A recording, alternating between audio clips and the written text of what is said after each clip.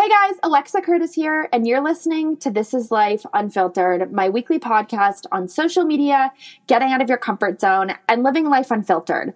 I've been wanting to focus on a few different topics that I feel like I lightly have been touching on over the past year, but haven't necessarily dived right into. And obviously, as many of you head back to school, it's incredibly crucial that things like body image and bullying and mental health are spoken about. So today I've got the founders of Your Teen Mag on the podcast. Stephanie Silverman and Susan Borison started a magazine that's an incredible platform that I'm a huge fan of. And the reason they started Your Teen is because they saw that their own parenting concerns and fears were resonating with everyone that they were talking to. So they both have teenagers, and they've decided to create this really successful platform to address a lot of these concerns. So before I get into this episode, make sure you follow This Is Life Unfiltered on social media at TILU Podcast. And you can also follow Your Teen Mag on social media at Your Teen Mag. So Susan and Stephanie, thank you so much for taking the time to be here with me today. Thanks for having us. Well, let's start. I'm curious, obviously, about how you both started your entrepreneurial journey, but I feel like there's some deeper topics I want to address here first while we have listeners engaged. So you both have teenagers. As parents, what have you found your teens have struggled with that have been maybe the most significant struggles they've dealt with? Well, we talk mostly from the perspective of parents. So I'll tell you some of our biggest struggles as parents in response to what our kids are dealing with in both typical and not typical ways as teenagers. One of the biggest ones looms over our heads, whether we want it to or not. It's this college conversation. And it starts, I think it was like this even when I was a kid, which is like dinosaur age, and probably when you were a kid also, that freshman year of high school, someone says to you, you better buckle down, it really counts. And it puts this tremendous pressure on our kids to look at high school as the actual next experience, like college is the real thing you're striving for. And it eliminates 4 years of high school as a possible experience of growth and enjoyment and just going in day to day and getting out of it what you can without this looming college experience. So that's one of the biggest struggles that we hear from parents, and that I know for myself as well. I have 5 kids, so by the time I just sent off my youngest, I didn't have the same emotional attachment to where he went to college, but I certainly did with my oldest few. And that need for them to kind of excel at everything and do everything and take every opportunity so that their resume would get them into the right college for them, just creates so much stress for our kids. And as parents yourself, if your child or any parent who might even be listening, if somebody is struggling with something at any age and comes to you as a parent, say they're dealing with bullying or body image, a lot of parents don't necessarily know how to address these topics. So they'll immediately just try and call in a therapist. But what as a parent can you do to talk to your kid about these struggles instead of just having them completely ignored? Well, I think you hit the nail on the head, is that it's just having the conversation with those kids. So I think creating an environment where you can have a real conversation. And I think that's really hard. I remember years ago, we would laugh when an expert would say to us like, oh, well, just have a conversation with your kid. And we would say, well, you both have to be talking to have a conversation. And just learning as a parent, how to be there for them. And I think that's what's really important. It's a busy world. And I think that that often gets lost. Kids just want to be heard. So there's a lot parents can do. And that's just by being present, frankly. Keep going. Sure. So someone asked my husband a question that he was then supposed to ask me, which was her kid went to a sports camp this summer, like a high school intense experience, and came back and said he wants to quit the sport. So that's such a loaded conversation, because as parents, we're so invested in what our kids are doing, not just for them, but like it creates a whole experience for us. My kid played football in high school, and we had a whole family that we saw every Friday night at a football game, that if my kid wanted to quit, I would lose also. So there's really I don't know the woman, I'm not a psychologist, but what I said to my husband to tell her is, why don't you ask her, the kid, why they want to quit? because that's the very first question. You come up with like this whole idea that we have to have the answers as parents, but in fact, our kids know themselves best. And so when we can approach it from the perspective of, tell me why you're feeling this way, tell me why you want to do this, it puts us in a position to really have an adult conversation with them. And we're going to hear things that we didn't anticipate hearing. Like there might be a real story underneath there. Like I hated it. Or, I'm physically not capable of playing the sport to the level I want to. Whatever it is, you're guessing those answers and you might as well ask them. Why do you think that so many parents are so afraid to confront many of these topics head on? A lot of times you see kids who aren't necessarily from wealthy families or are from, middle-class families, and their families are more inclined to talk directly about these topics than, say, kids who are maybe from wealthier families. And a lot of times kids who are coming from wealthier families are less inclined to be more comfortable talking about these topics, or that's what I've read through research. I mean, why do you think that is? And also, why do you think in general so many kids, parents, don't want to address these topics head on?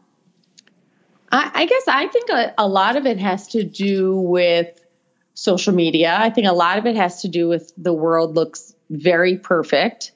And, parents are very reluctant to share that. All you have to do is scroll through Instagram or Facebook and everything looks great. And if well, frankly, everyone's backstory is messy. But, it's very easy to look at those and be like, okay, wait, I know that's not what's really going on there. But I think, parents have a real sense of, if I share this or if I share any of those imperfections, I think we as parents don't want to make ourselves vulnerable like that.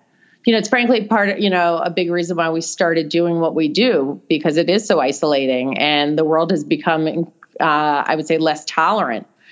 It's really just a real risk putting that information out there. And I think when it comes to talking to our kids, I dealt with this a lot in my house, thinking that there was a right way to approach something, and wanting to know what that right way was, so they didn't get it wrong. And I think that parenting is the most forgiving profession. And so you're going to get it wrong more than you're going to get it right. And you have a lot of room to sit down with your kid and say, I think I got that wrong. Let's try again. But the sense that there's a right way I think it's paralyzing. If you are a teenager from a parent's perspective and you go to your mom or your dad and you say, Mom, I'm being bullied, or Mom, I have an eating disorder, and you feel like your parent doesn't in any capacity address that at all and just says, oh, honey, you're fine. I remember when I was growing up and I told my mom I had an eating disorder, and she said that, oh, honey, you're fine, ignore it. I wish I had handled it in a different way. So what advice do you have for somebody young who's listening and that's how their parent has handled something like that? What advice do we have for the teen? Yeah, what advice do you have for the teen? Yeah, I guess I would say, two things come to mind is I would tell the teen to find, either a counselor at school or maybe even an adult they can trust that can help them find some additional help. So I guess that would be my first go-to. And I guess I would encourage that teen to maybe try again, which is probably really hard to do. I don't know if it's a fair thing to say. I'm trying to put myself back in those shoes of being, 14 or 15-year-old. And would I, if I had been rebuffed or just not taken seriously, I don't know if I would do that. So I think I would encourage them to find a trusted adult, maybe an aunt, an uncle, someone, maybe a teacher they're close to. Also, it depends so much on the relationship that you have with your parents, because if your mom said to you, you're fine, and you have a very warm, easy relationship with her, then you can go back to her and say, I know that you feel like I'm fine, but I know something's wrong. And that's really hard for an adult to ignore if you can go back a second time or even a third time. But, you don't always have that relationship with your parents. So it kind of is a case by case. When you both started the magazine as entrepreneurs who also have families, what were some of your biggest struggles? For me, I would say it's just I think some of the things in my gut didn't match maybe what was going on in the outside world. Like I think it's really hard. I think it's really hard. We said this earlier, what it looks like outside and what's really going on, kind of below the surface. Every family is so different. And I think you have to really decide what your family's compass is and really stick to that. My issue when I started to kind of think about whether there was room for something like a magazine for parents of teenagers, the impetus was that I felt like I lost my posse. And my posse meant a lot to me when I was raising my kids. But as our kids get older, there's so many reasons why we stop sharing about them. One being that it feels a little bit of a betrayal to our kids, and the other that we're pretty judgmental about each other's kids and parenting. And so where do you get the resources that we have when our kids are younger to be able to tell somebody, this is what's happening in my life, and I have no idea if it's normal or I should be calling 911. And so it was this, like, how do you create a new play group for parents of teenagers where you can share those same stories that you did when your kids were younger, judgment-free, and get the support you need to be the best parent you can be. How do you overcome any type of judgment if you're a parent and you feel like your child is performing poorly in school, dating the wrong person? What do you say to your child? Well, I think those are two different questions. So how do you overcome the judgment? I feel like you kind of don't, and you just have to find your people. And then the second part of that is, what do you say to your kid? And again, I guess that comes down to the relationship with your kid and then the values that you have as a family. And I think that's the piece that's really hard. That's self-defined, and that's not what your neighbors, your friends, your siblings, and trying to bring those back to everything you guys do that we do as families. And that's not easy. I think those are the things we find our way through, that we keep, you keep looking back as a family and realizing what those are. Maybe that's only in retrospect. I don't know. Any piece of advice for dads specifically? I mean, I know a lot of moms are the ones that if the mom is in the picture, that the daughter or son will go to about these topics. But a lot of dads also shy away from, not feeling necessarily comfortable talking about things like sex or body image. How do you advise dads who you speak to or have come across on the website who might be looking for some help? So one of the things is that we saw a shift when we would hold local events, that all of a sudden, both, if there were two parents, they were both coming to our events. And so we saw that shift many years ago. I would say that one experience I had was sitting at a ball game and someone sitting next to me who thought she recognized me from the magazine. And when we started talking, she turned to her husband and said, "That's the person who does the magazine that I make you read." So there is this, like, the mom, yes, is still frequently the one kind of in charge of the kids, but the dads are deeply engaged now in a way that our parents weren't. And I'm not 100% sure that the dads aren't having those conversations too, and that the kids aren't grateful to have, if there's co-parenting going on, that they're grateful to have. Sometimes one parent is a better parent to have that conversation with, and sometimes the other parent is easier to talk to about a certain topic. So if you're not already doing it, I would say that the dads should jump in and the moms should make space for them. That's great advice. Any last words for teens or parents who might be listening and are not knowing how to also tackle something like social media? Yeah, I think so. Two things. One is just keep the lines open with your kid. Find ways to talk to them. And, teens are often, by definition, very resistant. And so find those times, whether it's in the car, whether it's late at night. I had a friend who used to talk to her kids in the dark. When the lights were off, that's when her son felt most comfortable talking, which I love. It's so sweet. And it's okay. And I think, as far as social media, I remember we did I think it was a webinar. I can't remember for the live event or a webinar. And I remember one of the experts talking about how you have the experts sitting at your table. So, the kids are so savvy, and so engage them on those topics. Oh, so, tell me more about your Instagram, or how you use that, or what's a Finsta, or why would you use Snapchat instead of Instagram? Using them, connecting them with them on the platforms where, they know best. And it's a great way to open a conversation. I would say that the hardest thing I found in parenting was that I was handed a baby in the delivery room where the idea was to take this unformed piece of clay and mold it into something magnificent. And I felt that responsibility, and I think most parents do. At some point in early adolescence, we are not playing that same role anymore. And our kids are going to be drivers of their own lives. And so it's a really big, big shift for a parent, me in particular, to be able to move out of that kind of I'm molding you to I'm suggesting. I'm here to scaffold what doesn't go well for you.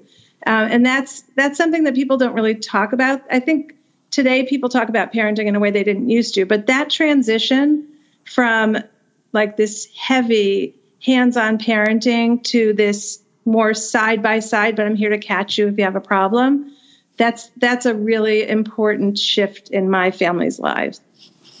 I love that you say that, because it's focusing on the fact that you shouldn't be a helicopter parent, but you should be actively involved and aware of these topics. Do you think that parents should be going to PTA meetings and bringing up these discussions more than potentially they already are? I think parents, listen, it's always, this is a generation that is very involved. And I think the key is, finding that balance. And that's hard. And again, it's going to be different for every family. But, of course, just stay as involved as you can be and in a supportive role so that, I was listening to a podcast a couple of weeks ago, and it was a gentleman, a dad who had two families, had his first couple kids and then got divorced, remarried, and had younger kids. And he said his first set of kids, he thought, wow, I've got to shape them into this and I have to do that. And this whole laundry list of things he had to do as a parent. And he said with his second family, if you will, that he realized he just had to love them. And I thought it was so beautiful. It was so simple. And I thought, wow, that goes a long way. And the other thing I would say is that none of this is about being uninvolved. So whether you should go to PTA meetings, that's on you, whether that's a place you want to be involved. But the opposite of helicopter parenting is not being involved. It's just finding a healthier balance where we're letting our kids experience the failures, not the huge ones, but like I forgot my homework at home or my lunch at home, and that we can live with the discomfort of them having the experience of forgetting it and knowing that the right thing is to let the day go on and that there's a chance they're going to learn from that and not do it again tomorrow. So it's not formulaic. We all wish there were like a parenting Bible and we could just find all the rules for it. But we do have to find a better balance than this rolling out the bubble wrap to make sure there's never any kind of pain for our kids and not letting them end up addicted because we understood the message to be hands off. So those are two extreme stories, and we got to figure out for each of us what that balance looks like in the middle. What is the first step to creating that healthy kind of boundary? So it's different for every family. In my family, I got much better at it with each kid because I had, I have 5 kids. I always say if I had a 6th, I'd be such a good mother. But that's not happening at this point in life. Where's the dog? Yeah, I do. I got a dog instead. But the balance it's not static. It's a constant shifting of whatever age your kid is at, whatever they're experiencing. And there is this kind of guideline, like if your kid could do it themselves, let your kid do it. If your kid can almost do it themselves, encourage them to do it. And if your kid can't do it, then help them. Great advice. Well, where can everyone listening find more information about both of you and get more insight from the magazine? YourTeenMag.com. Thank you both so much for taking the time. And I know I mentioned on social media earlier, but can you again tell us where we can find your teen on social media as well? Because you also have great stuff that you post on the social media pages. Yeah, we do. But let me just give a plug for our new podcast because we're having a blast with it and we're getting great guests and giving great advice. And that is Stitcher and iTunes and wherever you get your podcast. Yeah. So there's a million places. It's called Your Teen with Sue and Steph. And we put out an episode every other week on Tuesday morning, typically. And then we are on Facebook and we're on Instagram and Pinterest and Twitter. And you can get all of the great advice in any of those spaces. Amazing. Well, looking forward to seeing more about your podcast too. And make sure you guys are following Your Teen on social media, as well as going through the website to find anything that you may have concerns about. They focus on so many different topics that are great for both parents and kids. I know many of you shy away from talking to your parents or have a difficult time finding that one kind of safe person. And so if you're looking to just get some of your questions answered, you will get them all on Your Teen Mag. So Stephanie, Susan, thank you again so much. Make sure to follow This Is Life on social media at TILU podcast, as well as my social media at Alexa_Curtis. And I'll see you guys back next week for a new episode of This Is Life Unfiltered.